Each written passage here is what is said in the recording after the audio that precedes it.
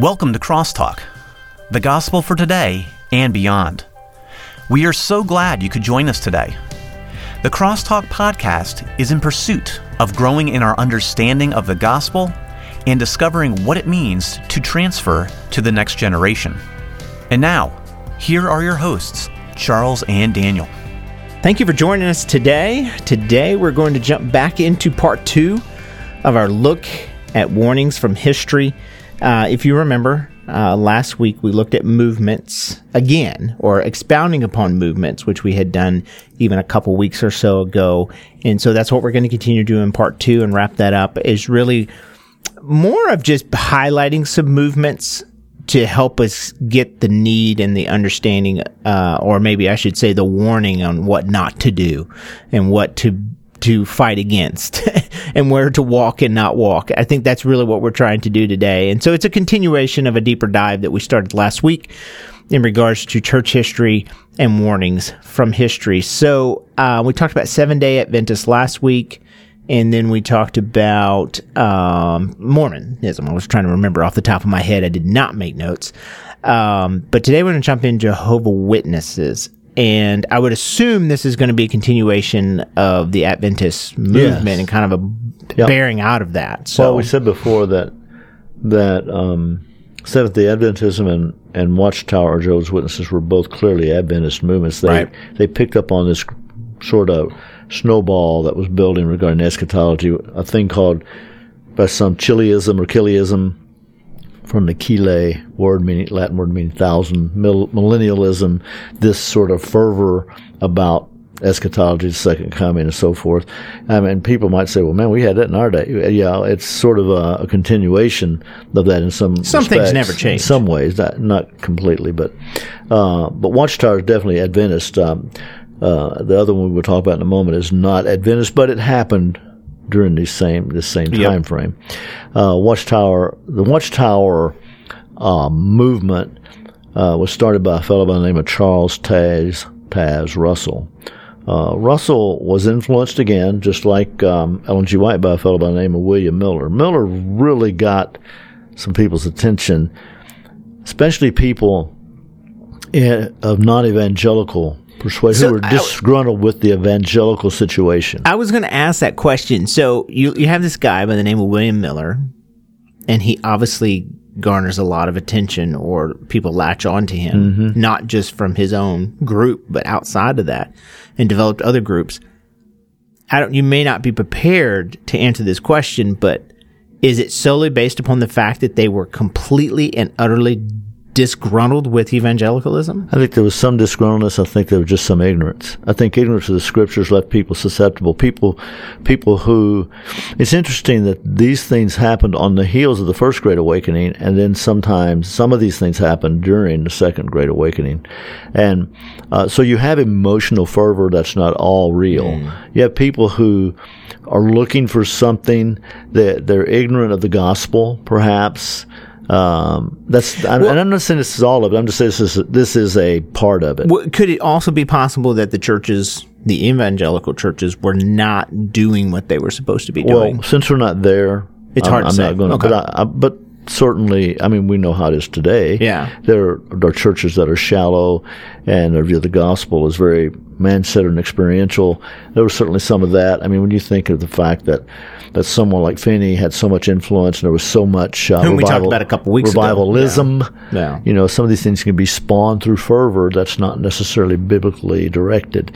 I mean, we'll go back just to Jonathan Edwards. When he talked about religious affections, he believed in biblically based religious affections. He also knew that affections are fickle and can be influenced by in a wrong way. Yeah, I just asked that question because obviously we have this one guy who's central to a lot of these heresies that we're talking about. And so to me, it's fascinating that you have this many disgruntled people who are all of a sudden latching onto this one guy. Now, I haven't been a part of some Christian movements in the 90s going into small movements. When you compare it to these, what we're talking about, I can understand how people latch on to one person. Like, it makes sense to me. Not that I ever did that necessarily. I'm saying I saw other people do that. See it. Yeah. It makes sense to me. Well, people are very apt to interpret the Bible by a system instead of interpret the system by the Bible. Well, and I also think people don't want, and bear with me when I say this, people don't want to do the work to know what the Scripture means. Right. So what I'm saying is that basically they're lazy. I know that sounds awful, but we really are lazy in our approach to Scripture. We tend to be intellectually lazy. Yeah, intellectually lazy. Yeah. And I mean that in all good grace. We can all be that way, but we're lazy. We don't want to do the work, and so therefore we just want to be emotional about it. Right. And we just want to, this is what I think it thinks, and feels to me. And I'm reminded of a book that I'm reading right now on. I can't even remember the name because the book's not in front of me, and I'm reading a lot of books right now, so bear with me. But in there, he's talking about the issue of interpretation of Scripture. Right. And the author talks about having a class with a bunch of 6-year-old boys who actually were going to a Christian school, who were taught how to think and critically think in this Christian school, but he's having his class. And he said, he read the Scripture. He says, I just want us to, from the text, figure out what it means. He goes, it doesn't seem like it'd be too hard. I mean, text says what it says. Right. And these boys are like, wow, this is what I think it means to me. Right. And he goes, eventually we worked through it, and I don't have time to go through the whole story, but in the end they were finding the text, and he goes, it was like a light bulb came on, and from that point on, those 6-year-old boys knew how to look at the text without any other, what I would say, tools other than just looking at the text. Well, I grew up in church and in evangelical churches, and I can remember more than once visiting somewhere, and we almost always went to church when we visited somewhere. And then even when I got older, as a student and so forth, going to a Sunday school class, and somebody's teaching the class, and they begin the class by saying, well, okay, so-and-so read it, and then, okay, now, so-and-so, what does that mean to you? And that is a dangerous approach to teaching Scripture. In fact, it's not teaching it at all. No, run. It's giving people the idea that Scripture only says what it means to them. Well, and I say all that because we are lazy. We don't want to do the work. We need to be diligent. We need to be diligent. Be diligent to show yourself approved. Study to show yourself approved. So not to get off on that tangent, but I think it has to do with, obviously we're talking about Jehovah's Witnesses, Charles Taze Russell, and he's influenced by William Miller. So it's the same guy who influenced some of these other people we talked about. Well, the one he'd influenced was Ellen G. White. Right. Yeah. So, now here's the interesting thing. So he kind of latches on to Miller. He found two things in Miller that really caught his attention. One was a denial of hell. Charles Russell did not believe in hell. He did not believe people died and went to hell. In fact, later we'll see that he denied any sort of afterlife. Second was a renewed interest in eschatology. Miller was the one who probably got the ball rolling. Later we'll see somebody by the name of Darby who was more evangelical than these guys. He would not be as we probably wouldn't characterize him as a cult leader, but his view of eschatology and premillennialism and dispensationalism is another thing we'll talk about another time. But so Russell reads this guy, and man, that catches his attention. No hell. Well, he was already struggling with the whole issue of hell. So it caused attention. And the eschatology, end times, Christ is coming.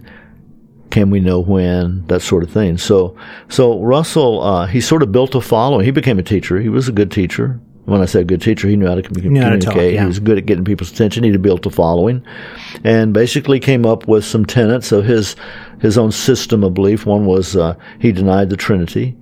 That was a heretical teaching in his mind. The deity of Christ. Christ was not God. Christ was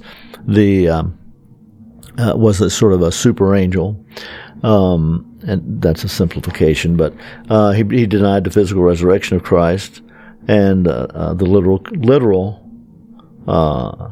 coming of Christ, and then second coming. So he pretty much just destroyed the entire Christian faith. Pretty much the basics, yeah. I mean, the fundamentals. When you talk about his tenets, I'm like, that's like literally destroying every tenet of the Christian faith that we hold dear. Yeah, he denied eternal judgment, but here's the thing, and we're not going to take time here to go into the system, but the way Jehovah's Witness and Russell and Rutherford later viewed the whole issue of eternity was that there was a kingdom coming, and that whoever was alive then could be involved in it. There would be an opportunity for some to be converted. It's a sort of an actual physical kingdom, I would assume. Yes, yeah. It's a kind of a convoluted thing, but and then finally he believed in a works-based salvation. So you gain a hope of salvation by works, by what you do. In 1884, now we're approaching the 20th century. I mean, we're getting pretty close to the 20th century. In 1884, he established what's called the Watchtower Tract, Zion's Watchtower Tract and Society. That was the beginning of their publication arm, and they began to, his writings, even if they were small, were put out. In 1886, he published a thing called the Divine Plan for the Ages. And aspects from that still hold today, and stuff you get, like if Jehovah's Witnesses come by your house, you'll get a little booklet or something. And they put out a Watchtower magazine. It's promulgating these same things. And he predicted that Armageddon would happen in 1914. So now you see these specific dates when things would happen. We've seen this before.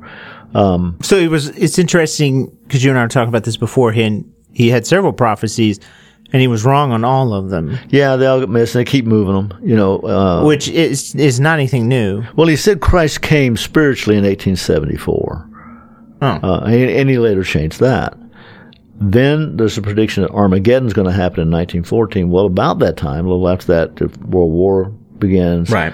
And it escalates into a world war, and the United States gets into that. The problem is Armageddon never happened. I mean, war happened, but we didn't have Armageddon. So now that didn't happen.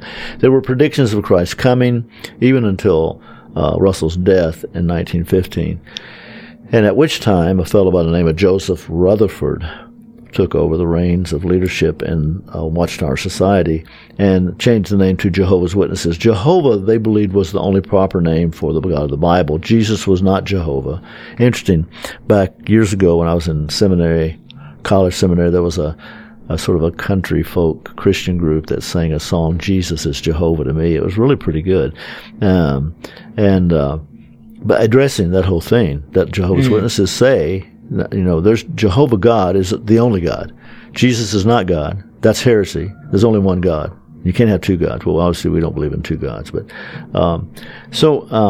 Rutherford came along. The name was changed to Jehovah's Witnesses.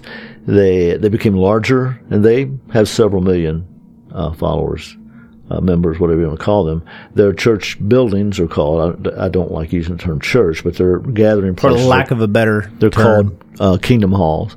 And they do have still an Adventist approach to ecclesiology and soteriology and those things.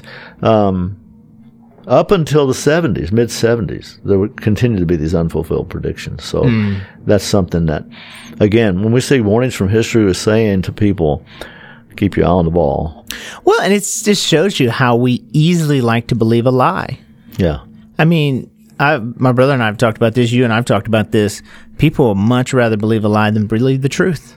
Well, there's this saying in Southern life, maybe in other places, but we used to talk about somebody who's like a chronic liar. They'll climb up a tree to tell a lie rather than stand on the ground and tell the truth. I think people will climb up a tree to believe a lie rather than stand on the ground to believe the truth. Right. We are susceptible to falsehood. That's why we who know Christ depend on the Spirit of God to guide us, and we stay tethered, as we keep using that term, but stay tied to Scripture and its historical meaning, not its recent faddish meaning, but its historical meaning. So this next one we want to take a look at has nothing really to do, if I am not wrong, with Seventh-day Adventist. But that is Christian Science. Yeah, it's not an Adventist movement. Right. When we say Seventh-day Adventist, which is interesting when we get into this, because the phrase Christian Scientist is neither Christian, as you said, nor is it science. Right. Yeah, that's what we used to always joke about that in college. It's really an the problem with Christian Scientist is not Christian, it's not science. Right. But Mary Baker Eddy was someone who struggled all her life with physical problems. She had pain. She lived a life of pain. She was always looking for something that might help her. Understandably, I understand. I'm 68. I live with pain all the time, and but if somebody came up to me with some some heretical idea of life and Scripture, and with that promised me relief from my pain, I'd say, well, I just have to keep my pain. But you're tethered to the truth. Exactly. Well, it's interesting. As I was doing my reading, again, I leaned heavily on this little small 2-volume work from Chapel Library, but it gave the instance of a man who talked with another man about becoming a Christian Science follower. He said, if you're willing to pay the price, you can become a Christian Scientist. He said the price, he said, you'll have to turn loose of the atonement, and Christ and who He is, and salvation in Christ. You have to turn loose. Well, that's an honest appraisal. But that's exactly He named all these things you have to turn loose of. You have to turn your back on those things, and that's the price of her heresy. Actually, well, anyway, she believed she had this illness. Mary Baker Eddy. I want to say she Becky. actually was introduced to a fellow by the name of Phineas Quimby. Quimby was a hypnotist, and he had reportedly given people help from their pain and sickness through hypnotism. She was susceptible to that. Well, anything. You've tried everything. Yeah, so. I mean, when you're sick, you're hurt, you want relief, you'll do anything for relief. Maybe to some degree we understand that she needed help, and so she kind of latched onto him. He taught that illness came from negative thoughts, and so if it comes from negative thoughts, the key to help is positive thoughts.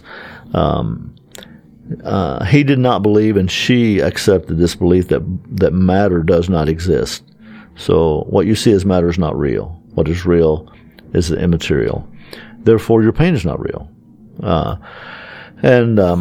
So her belief system developed. She rejected Scripture pretty much entirely, and she published a quote unquote Bible called Science and Health with the Key to the Scriptures. And I guess you got to use the term Scripture there so you at least get the attention of some people. And in that there were like 10 great denials. She denied a personal God. She denied that God created the world, therefore, and that there was a Trinity. She denied the deity of Christ. Christ, of course, we believe Christ is God, second person of Godhead, very God of very God. She denied that. She denied Christ's true humanity. Something interesting as I'm listening to you is that, and I know we believe the truth and we're tethered to the truth, but each one of these are denying things that are very clear in Scripture. Right. So, which means you have to reject Scripture. Right. I mean, it comes down to the fact that there is no authority for your life. Or you have to alter Scripture by having something else that explains it the right way, vis-a-vis Mormonism, Seventh-day Adventism. And this is the script cults, non-biblical, spiritual, religious groups tend to go astray first in two areas. The first is a view of Scripture, the second is a view of Christ. And then that leads to a wrong view of salvation. Well, the one leads to the other. Yeah. So it leads to a plethora of problems. So to pick back up on those denials, she denied the substitutionary death of Christ. She denied Christ's resurrection. Well, He wasn't real. He wasn't matter's not real. So why resurrection? She denied the second coming, eternal punishment, and a day of judgment for the righteous. So basically God, to her and to Christian Science, God is all in all. I mean, all is God. God is all. That sounds rather nebulous, and it is. But, I mean, hey, there's value in that, right? If you have a nebulousness about God, you can have a nebulousness about a lot of things. God is good. This nebulous God is good, which is kind of funny. You take a nebulous God and you attribute something concrete to Him. Goodness, well, I wouldn't say goodness is concrete, but something definite to Him. Goodness. God's Spirit being all, nothing is matter. And so there's the fourth element was this continuum called life, God, omnipotent, good. Then deny death, evil, sin, and disease. So the very things that are tenets of the fundamentals of the faith are totally rejected. You reject God. You reject Scripture because Scripture is a revelation of God. You reject Christ because Christ is the the fullness of the Godhead bodily. And so you come up with, in all this nebulousness, you come up with a great promise, and that is you can cure all. Right. Because matter doesn't exist. Now, I can hear someone saying, that sounds pretty preposterous. I wouldn't believe that. I understand those of us who are tested. But somebody did. But people do. And people have and are doing it. But it doesn't sound that nutty when someone who believes it is explaining it in terms, especially reach out to you if you're hurting, if you need something. And cults usually attach themselves to people who are weak or confused. And so... I do think we have to realize that we are human and susceptible, and our pride would keep us from saying that. Yeah. And it's interesting, HBO did a documentary on Scientology, which is obviously not the same as Christian Science. It's not even Christian at all. But it's still a cult. But it's still a cult, whatever you want to call it. It's a weird group. Yeah. And the guy in there was actually a film producer, which is a lot of film people involved in that. And he was asked a question, or he had been asked a question, why did you not see any of this stuff that was bad? Because there's a lot of bad things that happen within Scientology, or supposedly, they've never really proved it, right? And he said, I didn't want to think that I would actually be thinking or believing something that was wrong. Right. You want to think you're right. And I thought that was very telling. Yeah. Because I can see how you would be there. Because nobody wants to be like, I'm wrong. Yeah. None of us like to think we're wrong. Yeah. And so because we don't like... duped. Right. And because we don't like to think we're wrong, therefore we are very susceptible to that which is not true. Yeah. And once we believe it, we're very susceptible to staying with it. But I think we do that even before we believe it, because we none of us like to be wrong. Right. We are prideful human being's, sinful human beings. So once you realize that understanding, then you realize how this happens. Yeah. Well, this is we use the umbrella term Adventism, and with some exceptions, we made that point. But here was a period of time on the heels of the Great Awakening, and then even during that time, a second Great Awakening. And when evangelicalism was growing, it was growing evangelically and evangelistically. It was growing theologically. But there were these challenges to the truth of Scripture. Now we're going to see as we close out our whole study here on church history, we're going to see some other things. Some of these things developed experientially, others developed intellectually. We're going to see how both of those areas of our lives need to be sharply honed by the Word of God, so that we're true to God and His Word, and not to our feelings, not to our thoughts, but to two things. The truth of Scripture. The Bible is authoritative, and it is sufficient. Yeah, it is. The sufficiency of Scripture and the sufficiency of Christ are two very important elements of a solid Christian walk. Absolutely. Well, thanks for joining us. This has been good. And as Dad said, we are going to be wrapping up soon here. I know it's been a long journey, and so we've probably got another couple of weeks here, and then we're going to be just kind of giving we're hoping a couple of weeks, maybe 3. Yeah, we'll leave ourselves a little out there. But next couple of weeks or so, we're going to be wrapping things up and really trying to draw this to a close. And if you know of anyone who needs to just have a good overview, share this with people. Right. And say, hey, this would be good to listen to. It's several episodes long, but you can kind of work through it. Introduction to church history. Absolutely. Well, thanks for joining us, and we'll see you next week. Thanks, everyone, so much for joining us today. You can always visit us on the web at crosstalkpodcast.org. Crosstalk is produced by Vision for Living Ministries, a nonprofit organization. This podcast is a free resource, but you can support us financially through our website. For more information on Vision for Living Ministries, visit our website at visionforliving.org, where you will find more great resources. You can also find us on Facebook and Instagram. Just search for Vision for Living, or on Twitter at V4L. We also love to hear from our listeners. You can email us anytime at info@visionforliving.org. Be sure to join us next week on Crosstalk, the gospel for today and beyond.